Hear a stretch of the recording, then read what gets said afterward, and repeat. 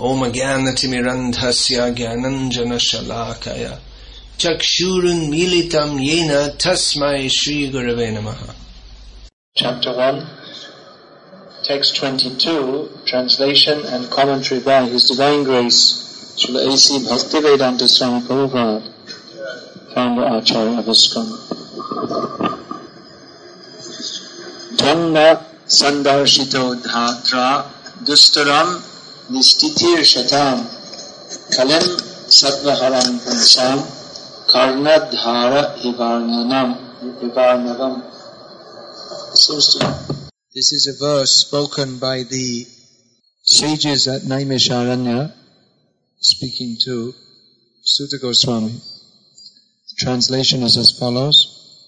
We think that we have met your goodness by the will of providence, just so that we may accept you as captain of the ship for those who desire to cross the difficult ocean of Kali, which deteriorates all the good qualities of a human being.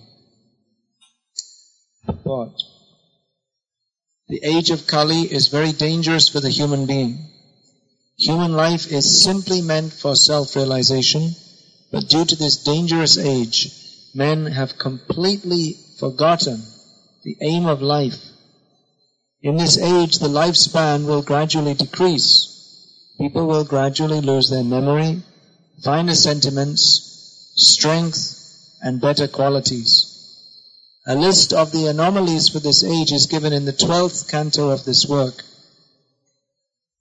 And so this age is very difficult for those who want to utilize this life for self-realization. The people are so busy with sense gratification that they completely forget about self-realization. Out of madness, they frankly say that this brief life is but a moment. Out of madness, they frankly say that there is no need for self-realization, because they do not realize that this brief life is but a moment on our great journey towards self-realization. The whole system of education is geared to sense gratification, and if a learned man thinks it over, he sees that the children of this age are being intentionally sent to the slaughterhouses of so-called education. Learned men, therefore, must be cautious of this age, and if they at all want to cross over the dangerous ocean of Kali, they must follow the footsteps of the sages of Naimisharanya and accept Sri Sutta Goswami, or his bona fide representative, as the captain of the ship. The ship is the message of Lord Sri Krishna in the shape of Bhagavad Gita or the Srimad Bhagavatam. Kaling Sattva Harang Pungsam. The age of Kali destroys all the good qualities of a human being. Now, those who are born in the age of Kali, it's mostly because of sinful desire. Different people are born in different circumstances due to different desires. Karmana deva netrena jantur deho vapaptaye. According to our activities and according to our desires, under the direction of the Supreme Personality of Godhead, we get different kinds of bodies. Not simply by our desire.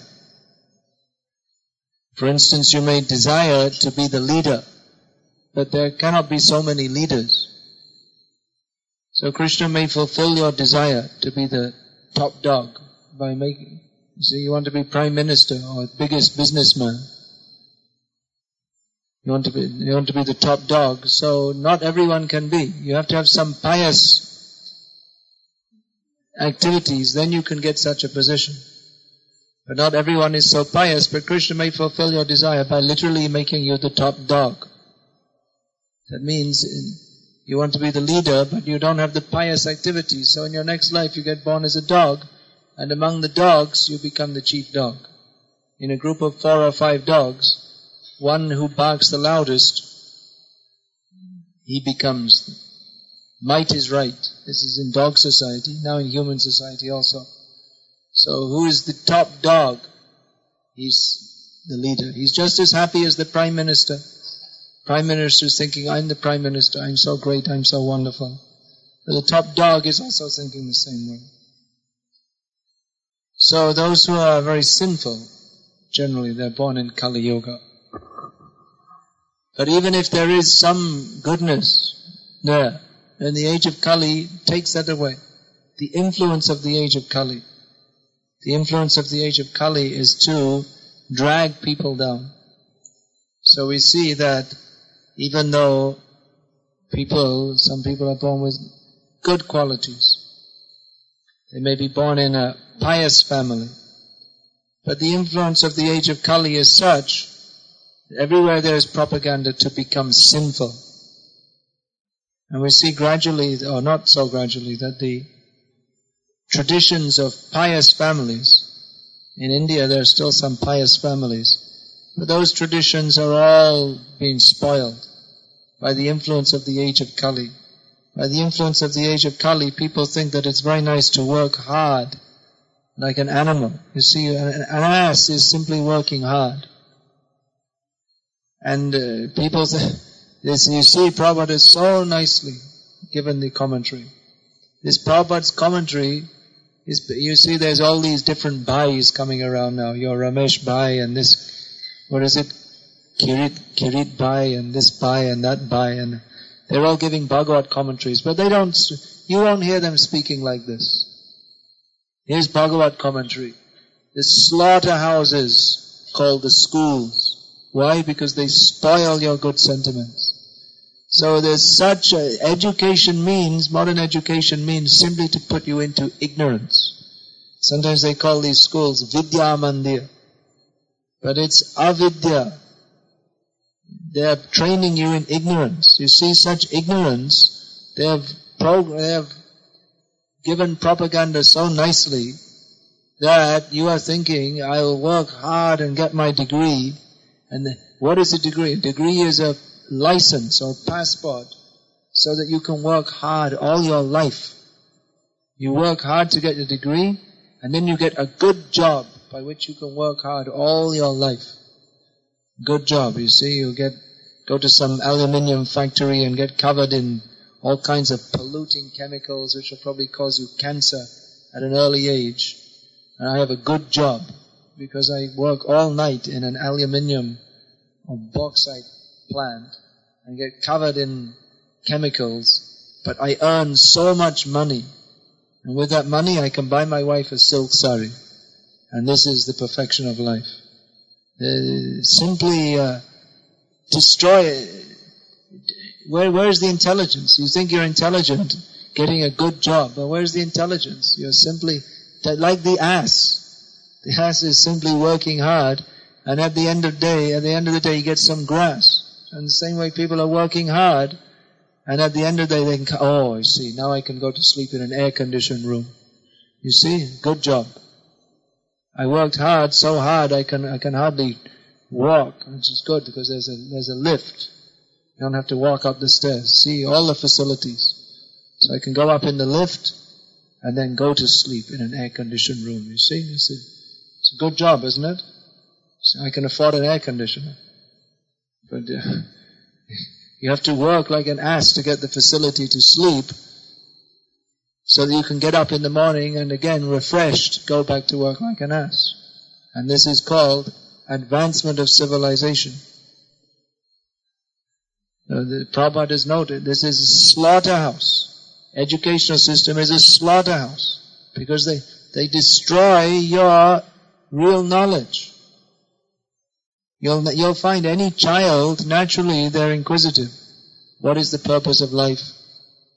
They ask these questions. Sometimes you think children are stupid, but they're usually less stupid than the adults because the adults are trained in stupidity in the slaughterhouses called schools. They're trained how to be fools. So the children, they're not so spoiled, so they ask good questions like, where have we come from? And why? So many questions. Children will ask, why this, why that? Don't ask those silly questions. Just study so you can get a good job like me. Work hard. Study. So this is the influence of the age of Kali, that everyone is encouraging everybody else to be a big mudha. Work hard like an ass. Don't think of the goal of life. Actually, if you start talking, there are many people, if you start talking philosophically, all this, say, what is this? That's stupid. What do you want to talk about? Self-realization, God? That's stupid. Come on, let's be real. Real life is here. You see, working like an ass. This is reality. You see, watch TV. Now it's Friday, day off. What should we do? Watch TV. Come on, we've got a nice color TV with all the different buttons. You don't even have to get up to turn. You can sit in your seat and increase the sound and decrease it and change channels. I mean, what facility. I mean, this is wonderful. What a wonderful life. I work hard like an ass. And then I sleep most of the day on Friday, and then I sit in a chair and I can watch all the different channels. All the nonsense, different channels. So, I mean, this is reality. You see, we can enjoy life. What do you want to ask? What do you want to ask those silly questions for? If you want to ask questions like that, ask them after you're 80 years old. And so that's what they say. Young people. Why should young people be interested? So you become religious when you're old. Enjoy now. And then when you're going to die, then maybe you should start thinking about God, because if there is one, you're going to be in a lot of trouble. So you better start thinking about Him at some point. But even we find we're preaching, even the 80-year-old man becomes interested, and everyone else say, come on, we got TV, you know. We used to be 80-year-old men were interested, but they didn't have TV in those days, so you can enjoy TV. Why chant Hare Krishna? Don't be a nuisance. Old men are nuisance. They're just a nuisance. So you're already enough of a nuisance, so don't become a religious nuisance. Be a secular nuisance. So like this, out of madness, you see Prabhupada is saying here, out of madness they frankly say that there is no need for self-realization. Madness. Anyone who is not interested in understanding the purpose of life is simply insane. He may be PhD insane. He may be director of a company insane.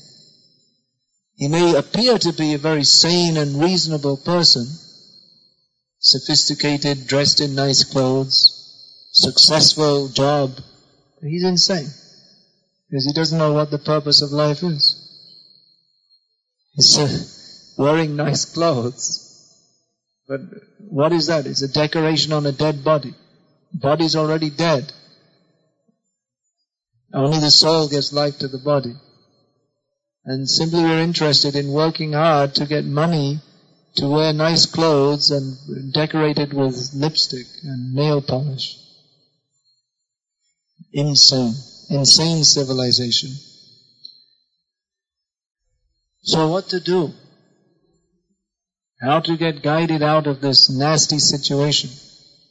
If anyone's interested in becoming sane, what should they do?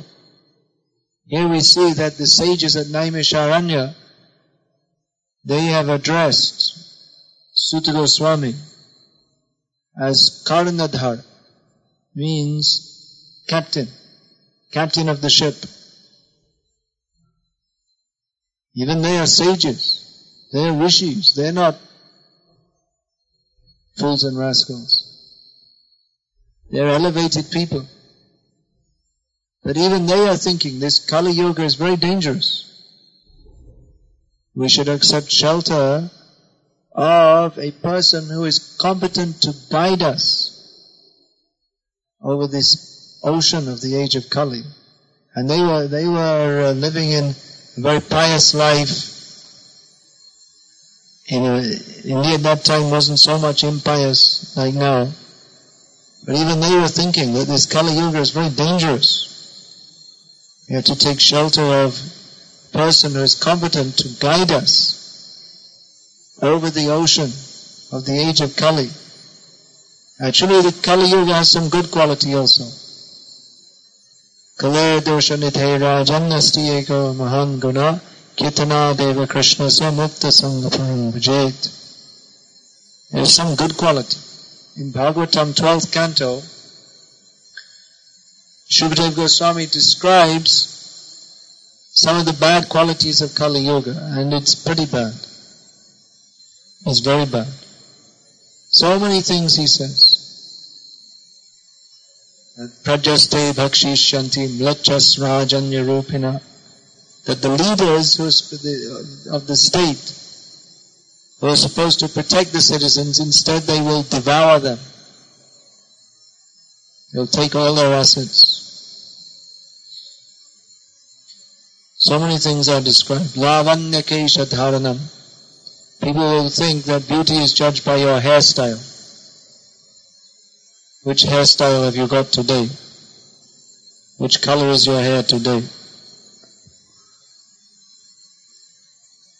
So many symptoms are there given there. Dampati biruche hetur. Marriage will be based simply on sexual attraction. Therefore, lavanya kesha dharanam. Everyone's very busy making their hairstyle very nice, so they can attract some member of the opposite sex by their hair. Stritve pungstve chahirati. So many symptoms are given. Someone will be thought, this is a very good woman, simply on the basis of bodily features, and men also. It's considered a good man if he has very handsome features and very big, strong body, like an ox. So that is considered very good. Not what is the quality of the person, has he developed any good qualities? It is not considered, but how strong is the body? Means practically how fit is he for sexual enjoyment? That is considered. So in so many ways, in every way, Kali Yuga, there's so many bad qualities listed by Shukadeva Goswami. But at the end he summarizes, he says, Kala doshanidhe. This Kali Yuga is an ocean of faults. It's all bad. I've listed this is bad, this is bad, this is bad, this is bad, this is bad. Summary, everything is bad. Kali Yuga, everything is bad. But there's one good thing. That by chanting Hare Krishna, you can very easily get free from material life and go back home, back to Godhead, to Krishna. So that's a good thing. But that also requires some guidance. Because Kali Yuga is very dangerous. You see, there are many saintly persons, apparently. But Kali Yuga is so bad that even many of the saintly people, they're also actually instruments of Kali. Most of the so-called saintly people in the world are instruments of Kali, and it's very difficult to see. Because you'll see in India there are many swamis, they may be very learned, they may be very moral, vegetarians, encouraging people to lead a good life. Don't smoke, don't drink, be good, be nice, smile. So people think it's very good sadhu. But then what is the philosophy? Not Krishna conscious. Not sarvadhaman parittajya mamekam sharanam vraja. For all their so-called morality, they're envious of Krishna. They're mayavadis. Even sometimes they pose themselves as devotees. But actually they're envious of Krishna. So it's very dangerous. You see, you have to accept a guru to guide you on the path back to Godhead. But how will you know? There are so many cheaters who they've become a spiritual leader. They're enjoying some subtle enjoyment that I am a great leader. You see, I am God and I am leading. I am one with the impersonal, all-pervading Brahman. and I'm God, I'm guiding others. So they enjoy that. That people look up to me, people respect me, but they're not devotees of Krishna. Their aim is not to guide people to Krishna. So they appear to be very saintly, but actually they're rascals. Because they're misleading people. They're taking the position of guru, but they're guiding people to hell. You say, how to hell? Because they're vegetarians? They're telling you not to smoke and drink? But that because they're guiding you to be envious of Krishna. Even sometimes they tell stories of Krishna, as if they're devotees of Krishna. But actually they can't guide you to Krishna because they themselves are envious of Krishna. Or they want to use Krishna for some entertainment. Just like I was saying, all these different bhais are coming who are Bhagavat Kathakas. But they won't teach you this. You see, what will they teach you from Bhagavatam? Some nice stories. In Bhagavatam there are so many instructions that people don't like to hear. Talking about this, how some of our devotees, they're making marks on the Bhagavatam. So it's not very good. I was explaining that. Pencil marks. But I was seeing one of the devotees here, they're making pencil marks on the different verses. There are little comments and ticks, as if this is a very nice verse. And then I was reading I was coming to the section where I was describing how man becomes entangled in this material world because of attraction to woman, and how he goes to hell because he works hard, becoming enchanted by his family members, by the web of Maya. So this whole section, there are no marks. This was not rated very highly by the reader. They don't like that section. This is a section about, we'll just go through that very quickly.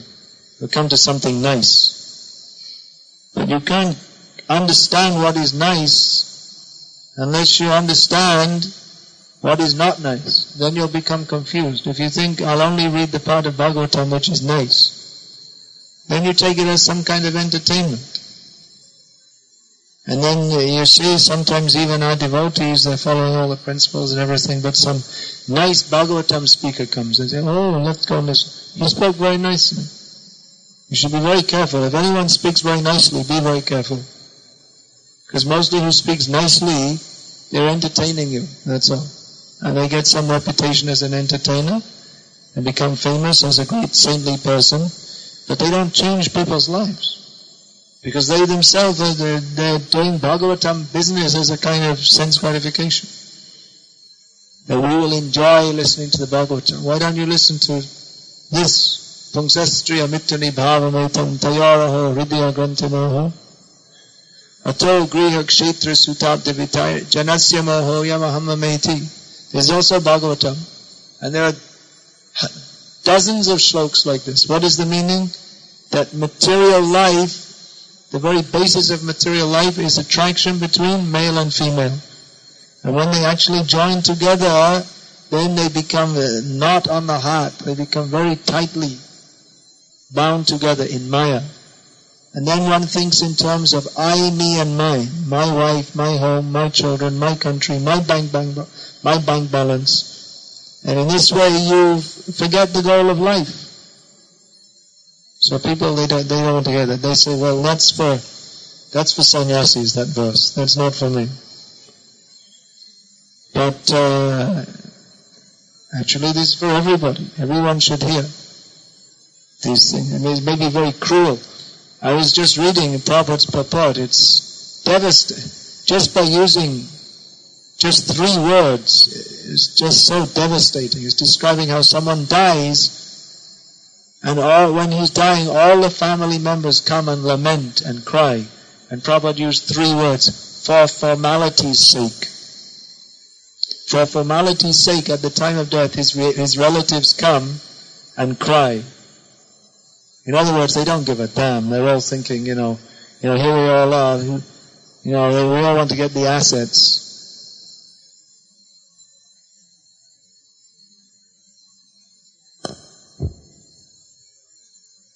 But someone's dying. Okay, all right, cry. Cry a little bit. Okay, all right, 10 minutes we cried, that's enough. Or someone may cry some more. In some cultures, like Chinese, when someone dies, they have professional mourners. You know about that? They're hired to come to the funeral procession, and their job, they do it, they get paid for this, is to make a big show, crying. It helps to make the atmosphere, so you can all... They're expert at acting. I saw also when I was a child, I used to, because my mother used to want me to go to church, then I found out that actually it's quite a lucrative business. You can attend these, you can help the priest in the funeral ceremonies and wedding ceremonies, and you get paid, you get some dakshina. So I found out that was quite good. That was the beginning of my religious life. So you see the priest, is standing there saying the prayers, and yes, I can't remember any of the prayers now. Didn't take much notice of what he was saying. He'd read something from the Bible, and very solemn, and as if he's very sad, but he does it, 5 or 6 times a day, and he doesn't know who the person is, he doesn't give a damn, it's just, I had to do something. I could have become a bricklayer or an engineer, or I could have taken the government dole, but, alright, I became a priest, you have to do something. So, he says this. Now it's funeral time, so okay, sad face. And next, what's next on the agenda? Okay, marriage, okay. So now this is a smiling ceremony. Okay, next is funeral. Okay, time to put on the grave looks again. I remember once I saw one young man, actually his whole family were going on holiday. Going for a holiday to enjoy ourselves. They were driving up the motorway, and unfortunately they crashed and the whole family died. So at the funeral ceremony, I was at the funeral ceremony, and the only surviving member of the family, a young man about 19 years old, and he was crying, oh! The next week I saw him in the church, and he, there was some young lady there, and he was talking to her and laughing, and I said, oh, wait a minute, just a week ago you were in such terrible pains at your family dying, and, just 1 week later that Viraha Bhav is finished, and now he was in Shringaras with some young woman in the church. So Prabhupada is pointing it out for formality's sake. You see, such cruel, such harsh words. Who's going to accept this? That for formality's sake we lament when our relatives die. Actually, no one gives a damn. No one cares. Once someone's old, what's the use that someone died? I was shocked to hear that so and so died here. Last summer we heard Mother Teresa died, and messages came from all over the world. I was shocked.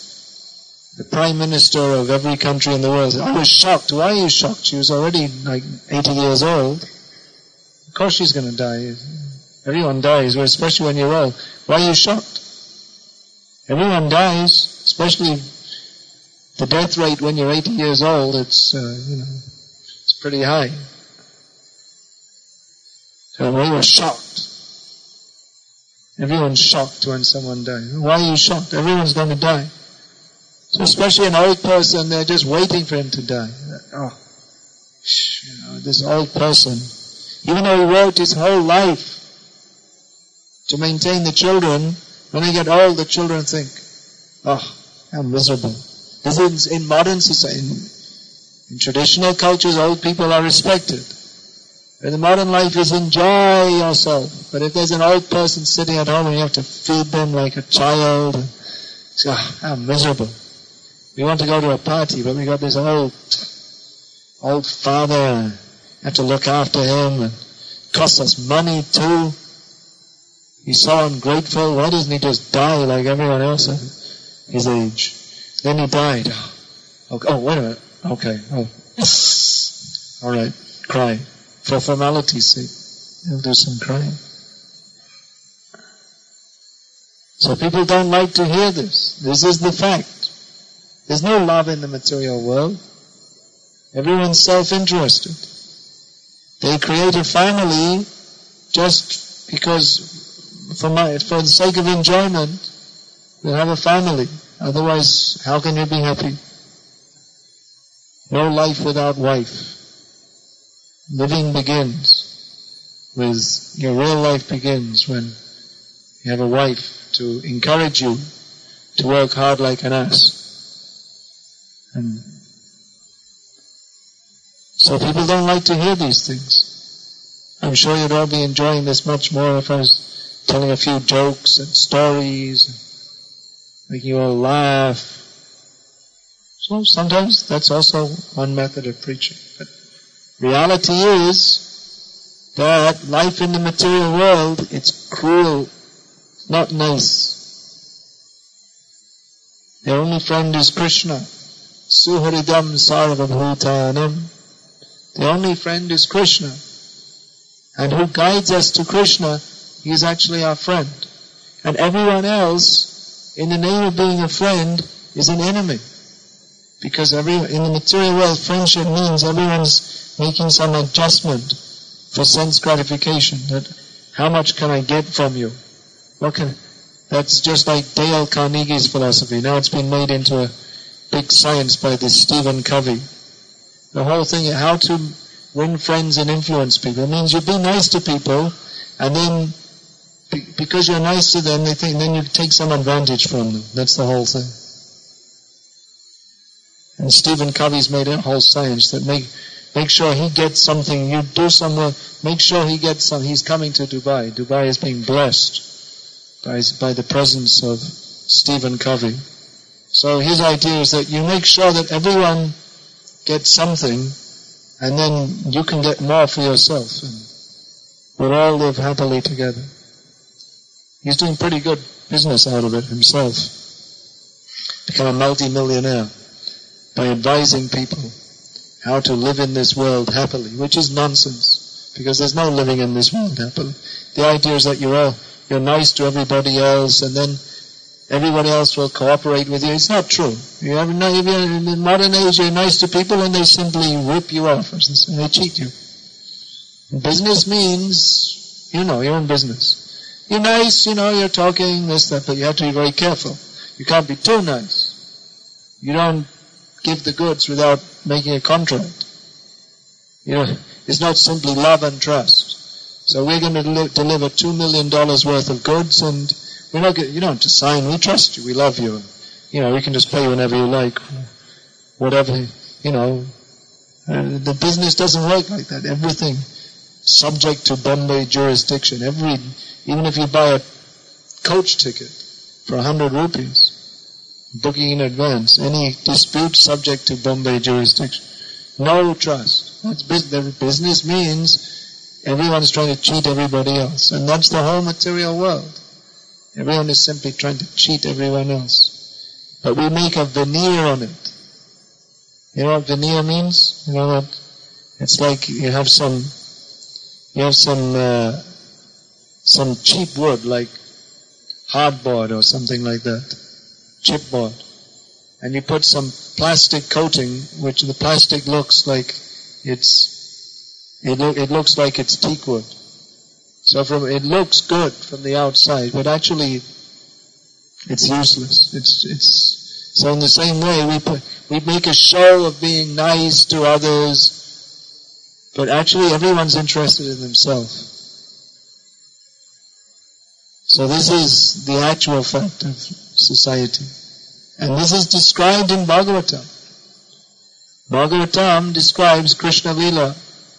So many different Leelas of the Lord, but gives us what is the actual fact of this material world. Otherwise, if we don't hear these things, we'll listen to Krishna Leela and we think that's very nice. And material life is also very nice. But our actual spiritual life begins when we are disgusted with this material world. When we understand that this material world, as Bhaktisiddhanta Saraswati Thakur said, is not a fit place for a gentleman. Or Chaitanya Mahaprabhu said that this materialistic existence, it's very nice. It's just as nice as a pit into which people pass stool. That's how nice it is. That's Chaitanya Mahaprabhu's analysis. We have flushing toilets in Dubai. So we don't know what that is. But you can imagine in the hot weather, there's a pit, people, no drainage, just you pass stools, so everyone's stool is mounting up and fermenting in the heat. You can imagine how nice that is.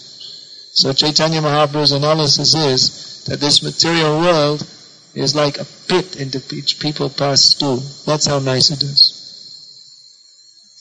But we are thinking, yes, it's very nice.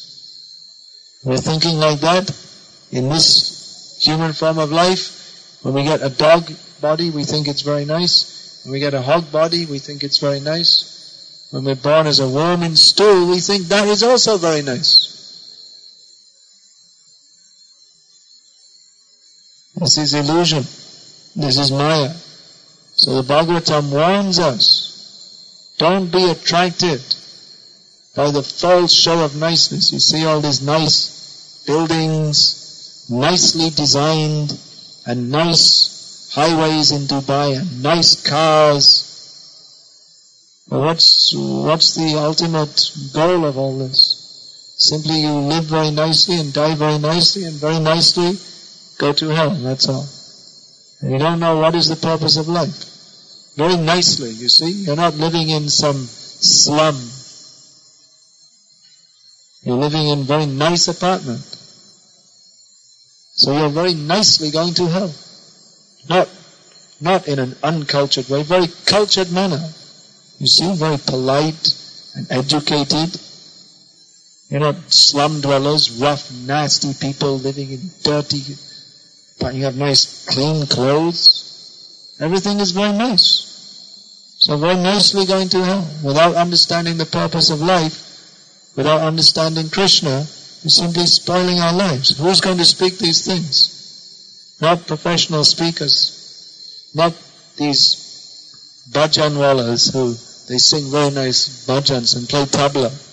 And you listen to it and think, very nice. But who's going to tell that material life is just like a pit into which people pass stool? And if you say this, no one's going to come and listen. If they listen, they'll think, well, okay, that was alright for once. Don't hear that kind of thing too much. We should hear regularly. We should hear all the time. You read Prabhupada's books. Prabhupada, he's not a cheater. He gives you the knowledge directly, clearly. We may go through it, oh, this is a nice verse, this is a nice verse, tick that one. Then you come to these verses, where it describes the miseries of material life, how you're entangled. And okay, let's go through that quickly and get to some nice verses.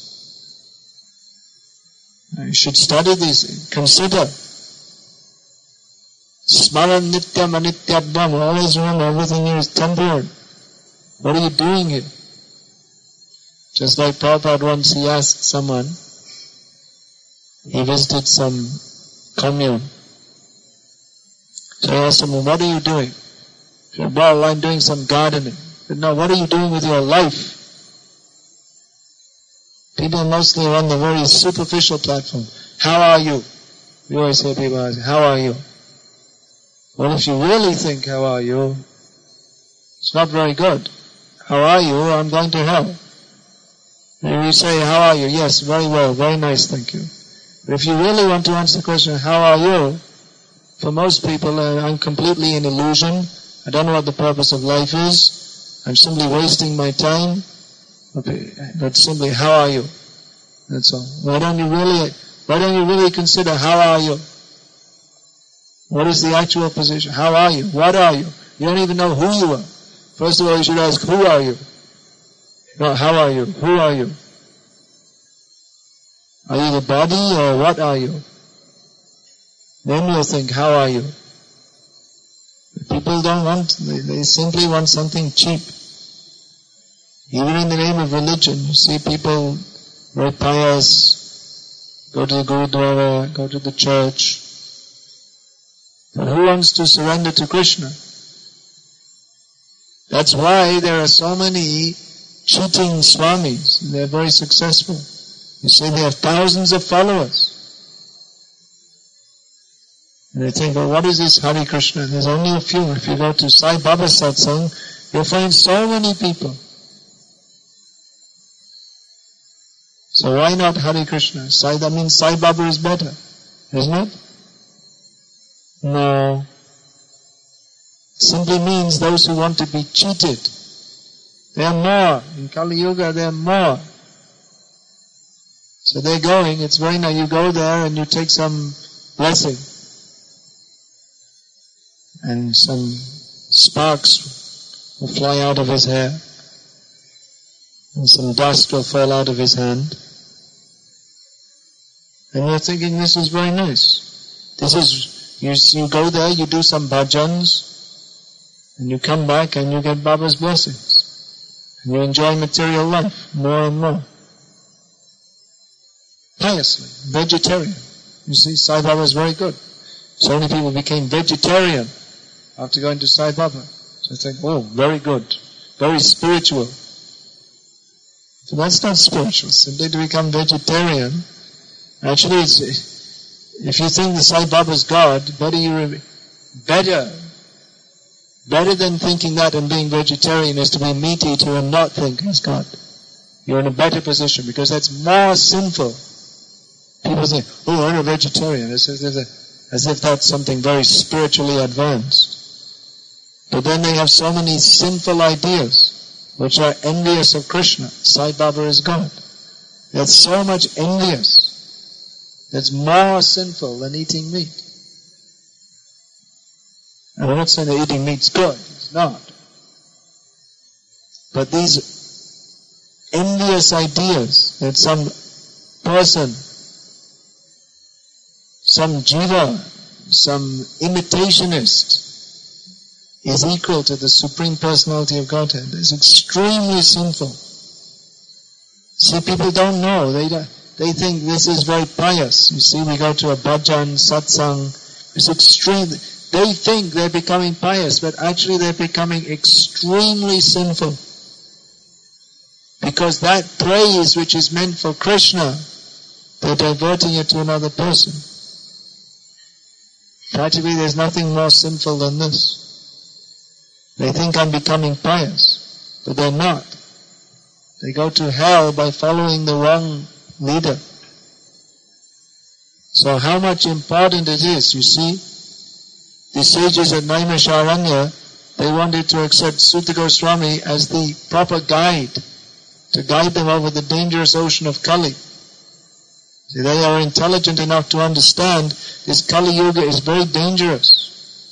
If you don't chant Hare Krishna, if you don't follow the path of Bhakti Yoga as given by the authorities, then you have a very black future.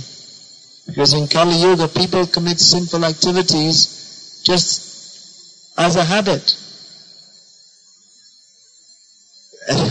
They don't even know, they've made a philosophy, they don't even distinguish between what is sinful and what is not. Previously people were very afraid of sinful activities. But now they've made a philosophy, there's no difference, it's all the same. There's nothing wrong. You see, abortion, divorce, meat eating, it's all, it's all normal. It's all part of normal modern life. So they don't even distinguish what is sinful and what is not. Previously people used to know there's sinful and not sinful. Now there's sinful, who even heard of such a word? What is sinful? Because the idea of art, it's all one, it's all the same. But I saw some book in which someone was praising the so-called Ram Krishna Paramahamsa. that he is the culmination of all the great acharyas. You see, Shankaracharya taught that everything is the same, and then other acharyas taught, Ramanuja and other acharyas taught bhakti. So he's teaching bhakti, and he's teaching that all the paths are the same and all is one. You see, it's the culmination of all the acharyas. Such a genius. He was praising him. What is his mantra? Jata vat tatapa. All the paths, they're all the same.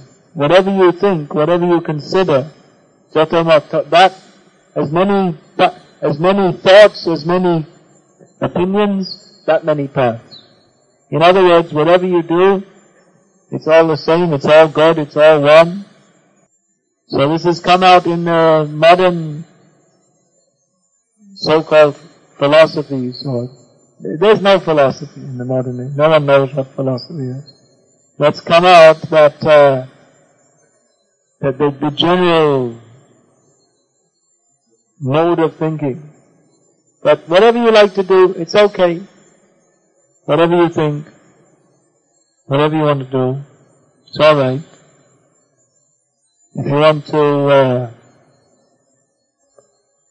just like now, you see, actually, Prabhupada's books, there are many things in these books which, they're actually illegal. Just like,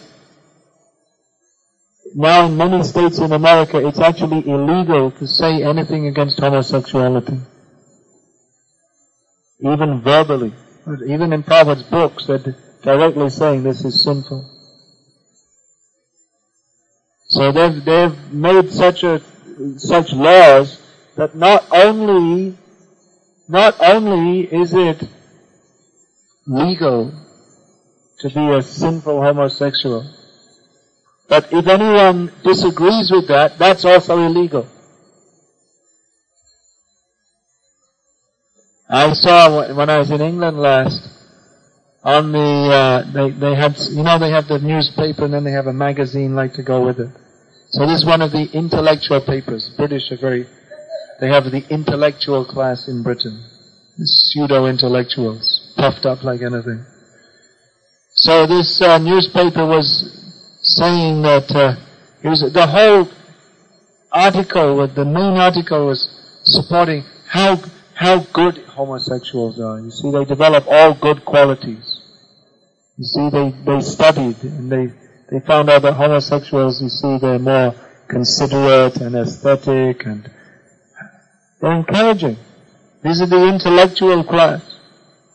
They're encouraging these horribly sinful things. See, people are thinking, you see, sex is, you want sex, but then you have children and it's better, better just have homosex and then there's no children. It's so sinful. Who can imagine how sinful they've become?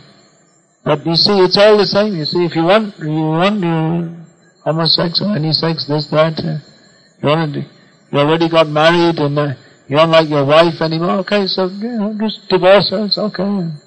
Get another one. Plenty of women in the world, aren't there? Marry someone else, I want to marry, well, she's already married to someone else, okay, never mind, doesn't matter. Take her away. It's modern life. Nothing wrong with that. You'll see in the advertisements for marriage, they'll say, what is that, innocent divorcee or something. It wasn't my fault, it was the other part. They want to get married again. I'm innocent. They'll both say, I'm innocent. Innocent victim of the other person. Got divorced. So, want to get married again and, if it doesn't work out, you can always try again, I mean, we're going to live for 60, 70 years, so, if one marriage doesn't work, well, just try someone else. If that doesn't work, well, you can always try someone else. And, a few kids here and there, and, never mind. They can grow up. They'll grow up somehow or other, we don't have to look after them. I love my kids. I hug them. That's all. From time to time I hug them. I look after them. And they don't need me to tell them anything. They get everything from the TV. So, there's food in the fridge. So, what do they need me for? I'll go to a party and make some orchids with someone.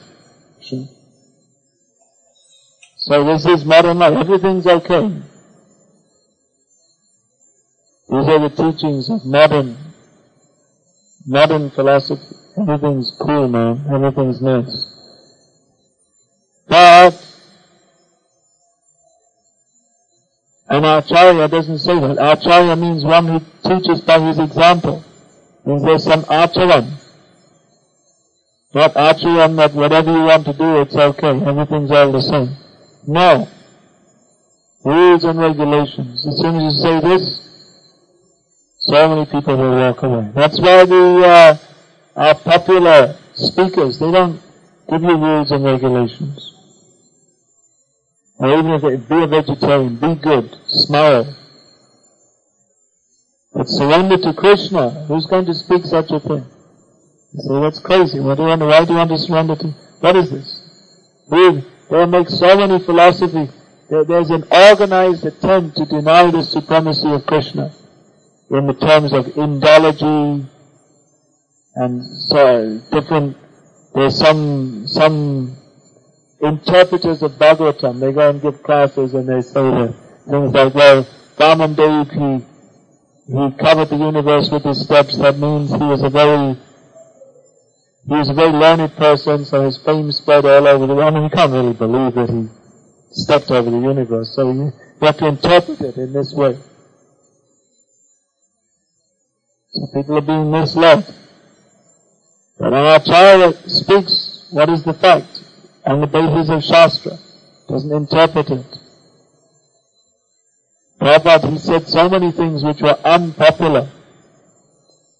When they were going to the moon, so-called, Prabhupada directly told him, you didn't go to the moon. He publicly said what people thought was crazy. How can you say you didn't go to the moon? We saw it on television. You see so many films on television. Now they have this famous film that was a fashion for some time, this Jurassic Park. You saw all these dinosaurs. Now is it real? You see science fiction movies. So how you saw it on television.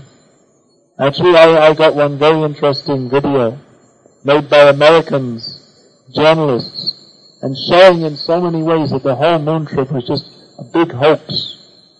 So much cheating.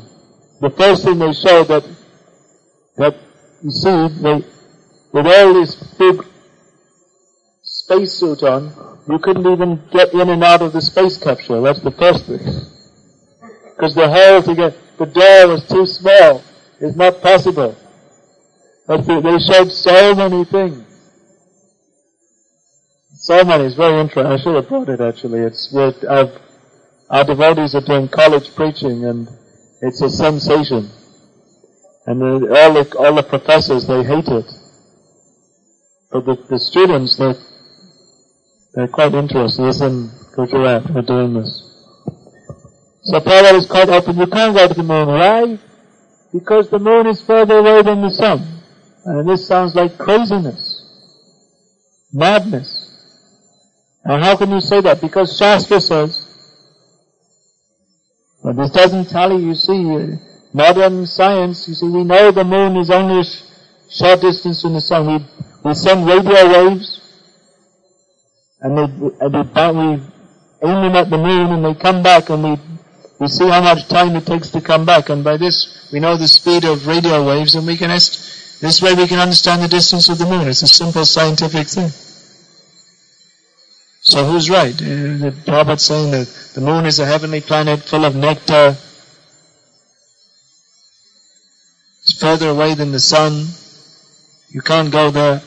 It's 95 million miles away. And your spacecraft, you said, only goes 18,000 miles an hour.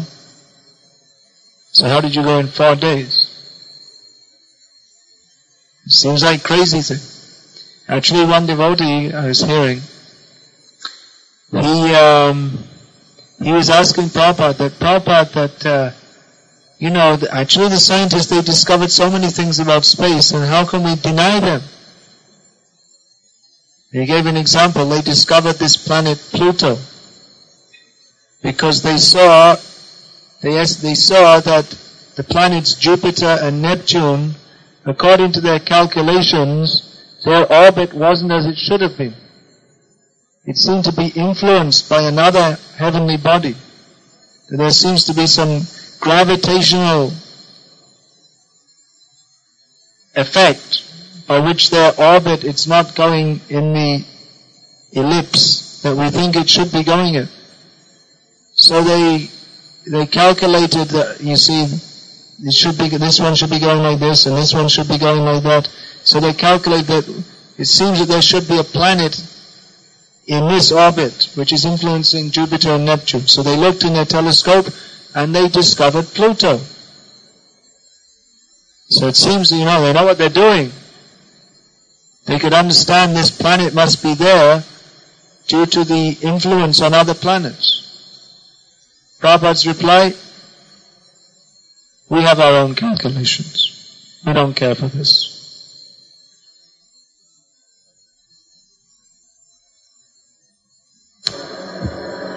So that devotee was surprised. That, how can you just reject this body of modern science, these very intelligent people, and they actually discovered Pluto, but I'm not saying Prabhupada doesn't accept it at all. Seems like he's being dogmatic. What's going on? Okay, do it scientifically. Quickly. 18,000 miles an hour.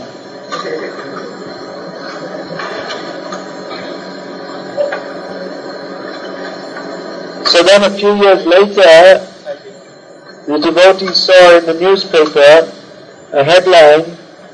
This was about 1981. He saw a headline that Pluto will vanish by the year 1986. And it was actually a sarcastic headline, because it meant that according to their original calculations, if their original calculations, which they discovered Pluto by, if they are actually correct, then according to that, Pluto should be vanishing so fast that within 5 years it would absolutely cease to exist. And so in other words, they made more calculations, and they discovered actually the whole thing, Jupiter and Neptune, they weren't in a wrong course anyway. And it was just a complete fluke. They discovered Pluto. The Prabhupada said that these scientists, they discover things because the Prabhupada said that Krishna sees they're trying so hard. Okay, let them discover something. And then okay, let them discover something, and then let them become a Nobel. Let them become a Nobel Prize winner. Let them discover. Most of the scientific discoveries come, someone tries so hard, trying to find out, and then when they're not even thinking about it, just like Eureka, sitting in the bath, having a bath, Eureka! When you're not even thinking about it, then Krishna's super soul gives the inspiration, and then you get a Nobel Prize for discovering. But then someone else comes along and discovers that what you discovered wasn't true, and he gets a Nobel Prize. And this goes on and on. So Prabhupada had no faith in this. He said, we have our own calculations. So same thing. Prabhupada was fixed in Shastra, and fixed in knowledge of Krishna, and fixed in serving Krishna. And he knew that there is nothing, the only benefit, the only welfare work for human society, the only necessity of human society is to spread Krishna consciousness. Therefore he did it. He went all over the world and he spread Krishna consciousness. And there are many gurus and sadhus and even Vaishnavas, they didn't do it. They didn't understand the need to save others from a miserable life. But Prabhupada had that love for Krishna, by which he understood that everyone is part and parcel of Krishna, everyone is suffering without knowledge of Krishna. So let us try to do something to spread that knowledge of Krishna. Therefore, in our Krishna conscious movement, we accept Srila Prabhupada as the captain of the ship called ISKCON, which can guide us over the dangerous ocean of Kali. It's very dangerous. You see, there's in the Amazon River, maybe you know, there are some fish called piranha. So if you think, I will go for a nice swim in the river, and as soon as you jump in the river, within 1 minute, there'll only be a skeleton left.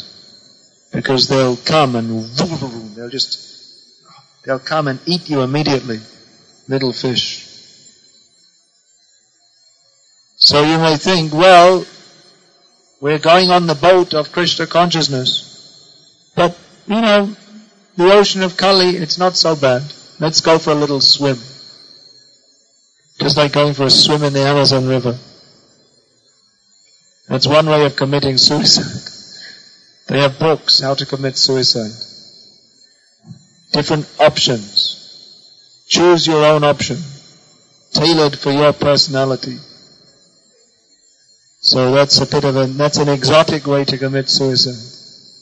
You fly to Brazil, go in the Amazon River, and dive off the boat, and there'll be skeleton and red water. Nothing left. Everything gone. So like that, we may think, well, I'll chant Hare Krishna, but, you know, enjoy life a bit. Have a little entertainment, watch TV, and mix up with a few, you know, all this fanatical, calling them materialistic people. I know they're nice people, and nothing wrong with have a few bad habits, but it's very, very dangerous. Therefore Chaitanya Mahaprabhu, when he was asked, how can we recognize a Vaishnava? Chaitanya Mahaprabhu said, Asat Sanga Tyag E Vaishnavacha. The first symptom or the prominent symptom of a Vaishnava is he gives up Asat Sanga.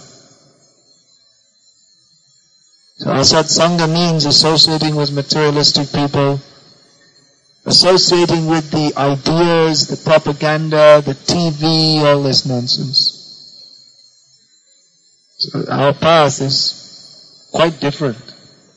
We may be living in this world, but those who are devotees of Krishna, they don't take part in it. Only as much as necessary. Because you have some job, this, that you have to do. But only as much as necessary. Not anymore. We don't try to enjoy this material world. It's very, very dangerous. If we think I'm going to enjoy, material enjoyment means you get a tiny drop of enjoyment which is not enjoyment at all, and for that you have to suffer repeated birth and death. We should understand these things. Take shelter of Bhagavatam, who is Krishna in literary form. Take shelter of Bhagavan, Aradha Bhagavan, Brajesh Chaitanya, Sadhama, Vrindavanam. Take shelter of Krishna in Vrindavan, worship Krishna. And take shelter of the Bhagavats, means the devotees. All devotees have to help each other. Especially we should take shelter of the great Mahabhagavat, Srila Prabhupada, who has given us the path, how to come out of this dark age of Kali. Even in living in this most materialistic, most foolish age, Prabhupada has given us the process, how to come out from this darkness. So we should follow his guidance. Read these books. Read every page. Don't skip over. Don't think, this section's too much for me. We may say, I don't like to hear all these things about how materialistic life is I like something. It's not you like, you don't like. But there's the fact that this material world is like a pit into which people pass stool. So don't try and ignore that. Then you'll cheat yourself. Bhagavatam is full of instructions that are meant for our benefit. So you have to be brave enough to take that. Materialistic people are simply they try to hide themselves from reality by watching TV, movies, parties. They're simply covering themselves from reality. They don't want to face the reality. The material life is miserable. We all have to die. We all have to suffer. So, as devotees, they are sargrahi. They are interested in accepting the essence of life. So don't take Krishna consciousness as a kind of pious entertainment. The whole package has to be taken. Material life is miserable. Understand this.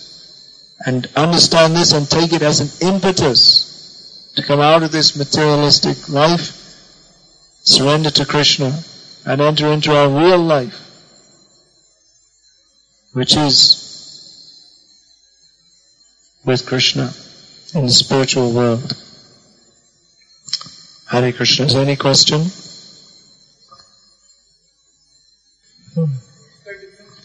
What's the difference between ignorance and nescience? They're two different words which mean the same thing, yeah.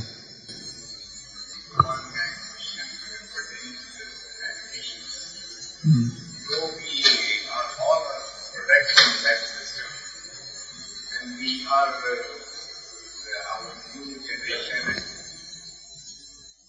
That is why it's called a slaughterhouse. The animal going to the slaughterhouse also has no other option. They don't ask the animal, would you like to be slaughtered or not? They simply force you. So the education system is a slaughterhouse. You have no option. You're simply an animal sent for slaughter. But at least we have one option. Take to Krishna consciousness. And take proper education from Srimad Bhagavatam. But you should also understand that it's very insidious, this education system. The whole atmosphere that's created by it. That life is coming from chemicals, and then someone is better because he has a university degree. This is very deeply rooted. People say, oh, well, I'm better. Even you see people become devotees, but they think, you see, I'm a devotee, but I'm an MSc devotee. And he's a devotee, he's only a BSc. You see, I'm better. That false pride, because you've got more nescience in your head, more nonsense, then you think you're better. So that is the horrible condition of modern life, that they force you. And even though it's of no benefit, you see, now it's a very complex thing, you see. Just like young girls, they're all sent to the college, so you have to have a college education. So in the college they're mixing up boys and girls, and then they don't get married till late, and then they learn so many things, how to be engineers. They don't know how to cook a chapati. And the whole society becomes imbalanced because they want to make women and men exactly the same in all respects. So the women are busy working at a job. So many things. I could go on for hours about this. They're working at a job, but then who's mothering the children? They don't want to do that. They're busy at their studies, they don't want to cook, so they go outside to eat some food cooked by some sinful person. And they eat bread cooked by karmis because it's convenient. It's a whole syndrome of contamination. By this everyone has to get educated. Everyone has to have a degree. But for developing higher qualities, then, as Prabhupada says here, that finer sentiments are destroyed by Kali Yuga. So this materialistic education, it destroys your finer sentiments.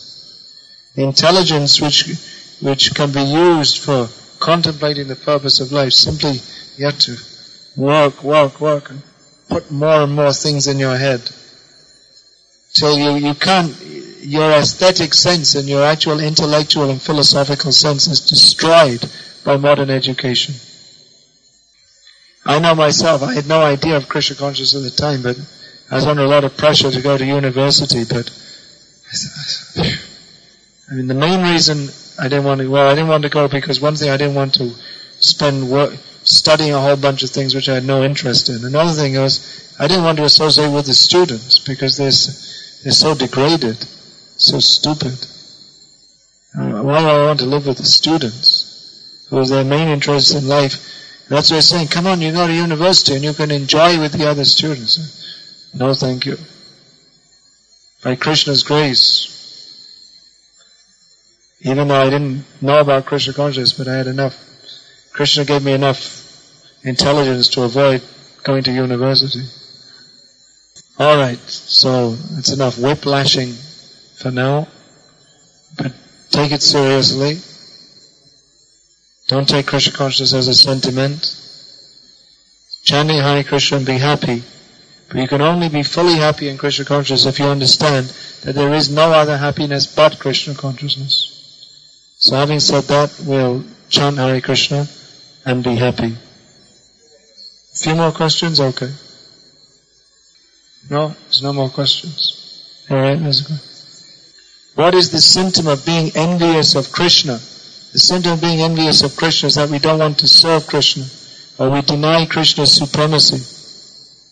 Or even we may say, yes, Krishna is supreme, but Shiva is also supreme, Brahma is also supreme, my Guru is also supreme. And then what is the meaning of supreme? Even if someone is supposed to be a sadhu and a devotee of Krishna, if they're promoting themselves more than Krishna, that's also envious of Krishna. You see, Prabhupada went all over the world and he made Krishna famous. All over the world now people know Krishna. They don't know Prabhupada so much. He made Krishna famous. But you'll find these Katakars, they go all over the world, say, you see, I'm also going all over the world and preaching, and they become famous. You see, people have heard of this different Ramesh Bhayoja, and what's he speaking? Is he a Ram Kataka or what? I don't even know. He's speaking. So he hasn't made Rama famous, he's made himself famous. It is correct. I've heard of him, I haven't heard of Ram. He's promoting himself. Because he doesn't teach them properly. He's interested in promoting himself, not Ram. If he was teaching them properly, they would know, then Ram would be, he's going to England and preaching. Who in England knows of Ram? They know Hare Krishna, Krishna Krishna, Hare Hare, Hare Ram, Ram, Ram, Hare Hare. They never heard about Ram from him. He's not teaching people how to surrender their lives to Lord Ram. Exactly. They are Kataka. They are only doing it, they're not changing people's lives and making them surrender to Krishna and Rama. It's only an entertainment. Exactly. They're good, because they're expert in speaking and singing, therefore people like it as an entertainment. So in this way they're spoiling the actual path of Krishna Bhakti by making people think that it's just some kind of entertainment. It would be easier to preach Krishna Bhakti if these people didn't make a show of it. Because then people say, why should we, you see, he's a famous sadhu, we can listen to him. He doesn't speak all these things, he doesn't teach us to surrender our lives. So it's not, it makes you feel nice. But there's no change of heart. There's no surrender to Krishna. There's no dedication to Krishna. People go and hear about Ram, but who's going to dedicate their lives to Ram? By hearing this. You see these big speakers come, but did they ever convince anyone to dedicate their life to Lord Ram, to give up sense gratification, to give up drinking tea? It's all going on as a show only, because they can speak nicely.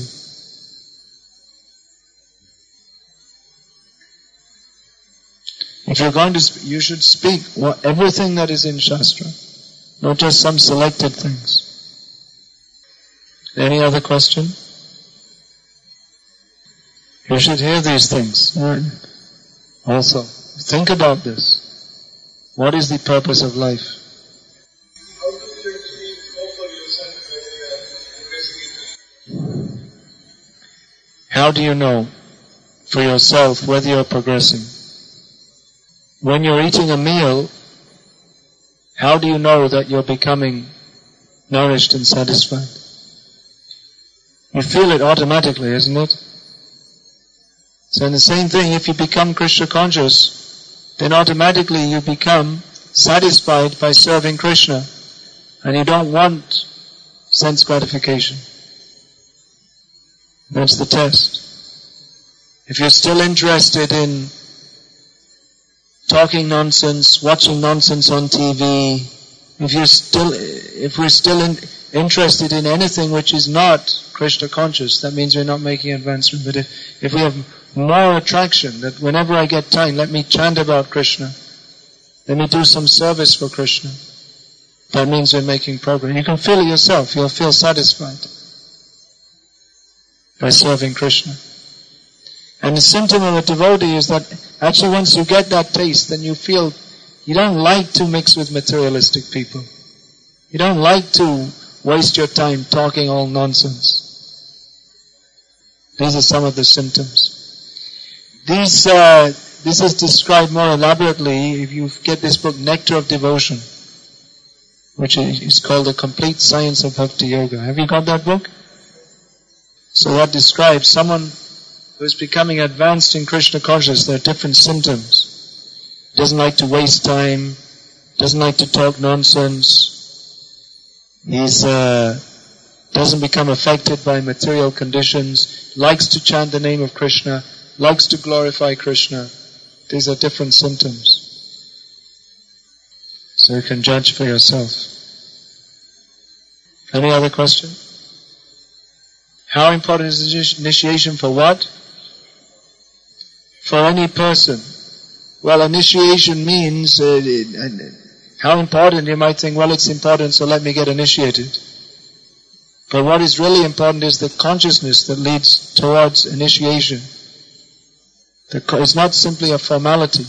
That if you hear, yes, initiation is important, okay, let me get initiated. But what is the consciousness? Initiation means to take the commitment to dedicate your life for surrendering to Krishna. So that is required. That is absolutely required. But if we think, yes, let me just take initiation, and then I'll just get initiated, I'll just get some blessings, and then Guru Kripa Hi Kevalam, that's all. Only Guru Kripa. So I'll get it. Now I'm initiated, so I don't have to do anything else. No, that's not initiation. That's only a show. Real initiation means, Chaitanya Mahaprabhu said, Dikha Kale Bhakta Kare Artha Samarpan. Real initiation means to surrender to Krishna through his representative. So that is required.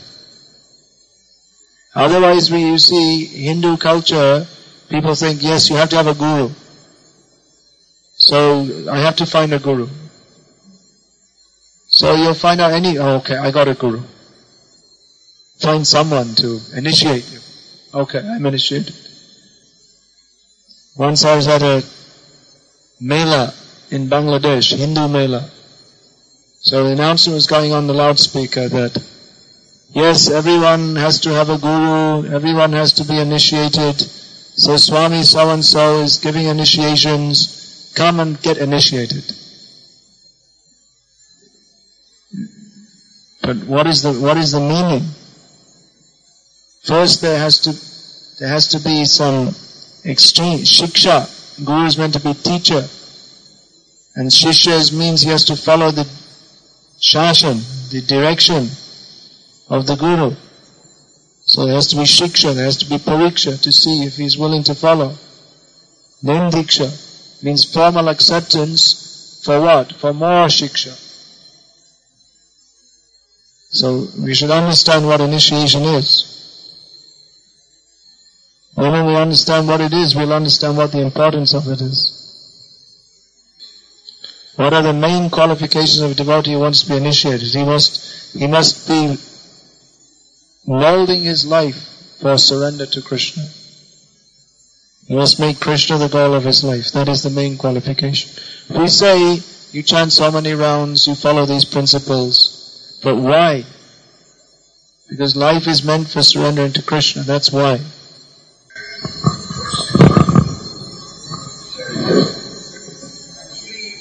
But what is surrender? You know what surrender means?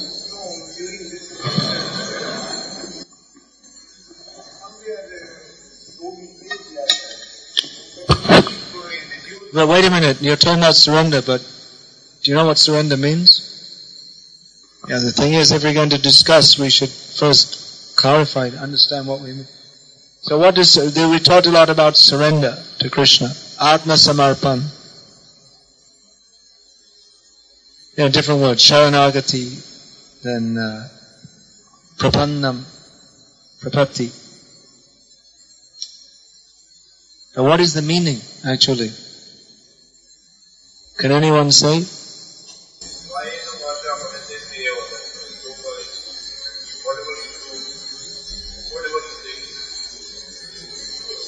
Do for the sake of purification.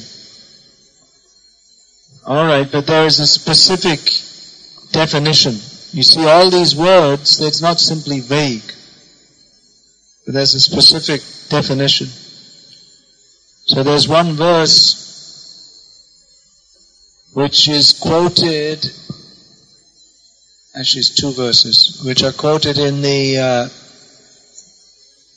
Srila Prabhupada's purport to Bhagavad Gita chapter 18 text 66, which discusses surrender. So a definition is given there. Does anyone know that?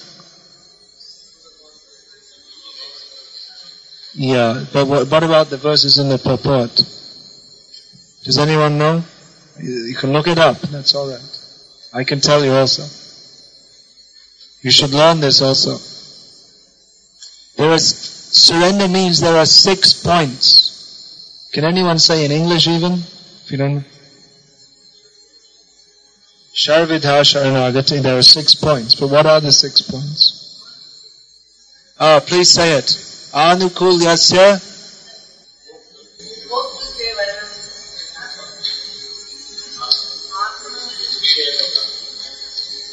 Atmanikshepa Karpanye Sharvidha Sharanagati.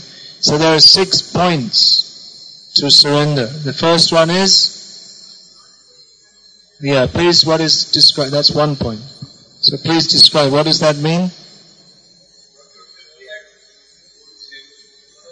Sankalpa. What does this word sankalpa mean? Determine, it means to take a vow, to make a promise, not a promise, it means resolution, resolution, that's a good word. So, anukulyasya sankalpa, we shall only do that which is favorable for advancing in Krishna's service. Then, pratikulyasya varjanam, varjan means giving up everything that is unfavorable to our advancement in devotional service. Now you see, there are so many different rules and regulations. Do's and do nots, vidhi nisheda. So some are positive. You should chant the names of Krishna. Some are negative, that you should not, there are so many, you should not circumambulate anyone in front of the deity. You should not eat food which is not offered to the deity. So there are, what is to be done and what is not to be done, we have to see what is favorable for advancement, what will block our advancement. And make the decision to only follow those things which will help our advancement. So patikul yasya varjanam. Then rakshishati vishvasa. What does it mean? Faith that Krishna will protect us. That means your firm faith, Krishna will protect us. If I simply surrender to Krishna, Krishna will protect me. That means I don't have to make so many endeavors for my own protection. I don't have to go to anyone else for protection. And the next one means, he will maintain us. So it's similar to Rakshishati Vishvaso. Now this means firm faith that Krishna will protect us and maintain us. That means we're not going here like in a supermarket. Little bit of Kali Puja, little bit of Sai Baba, little bit of bogus meditation. No, only Krishna. Only surrender to Krishna. Nothing else. Only Krishna is our maintainer, no one else. Then, now that's two. Which you have to know one by one. Atma Nikshepa means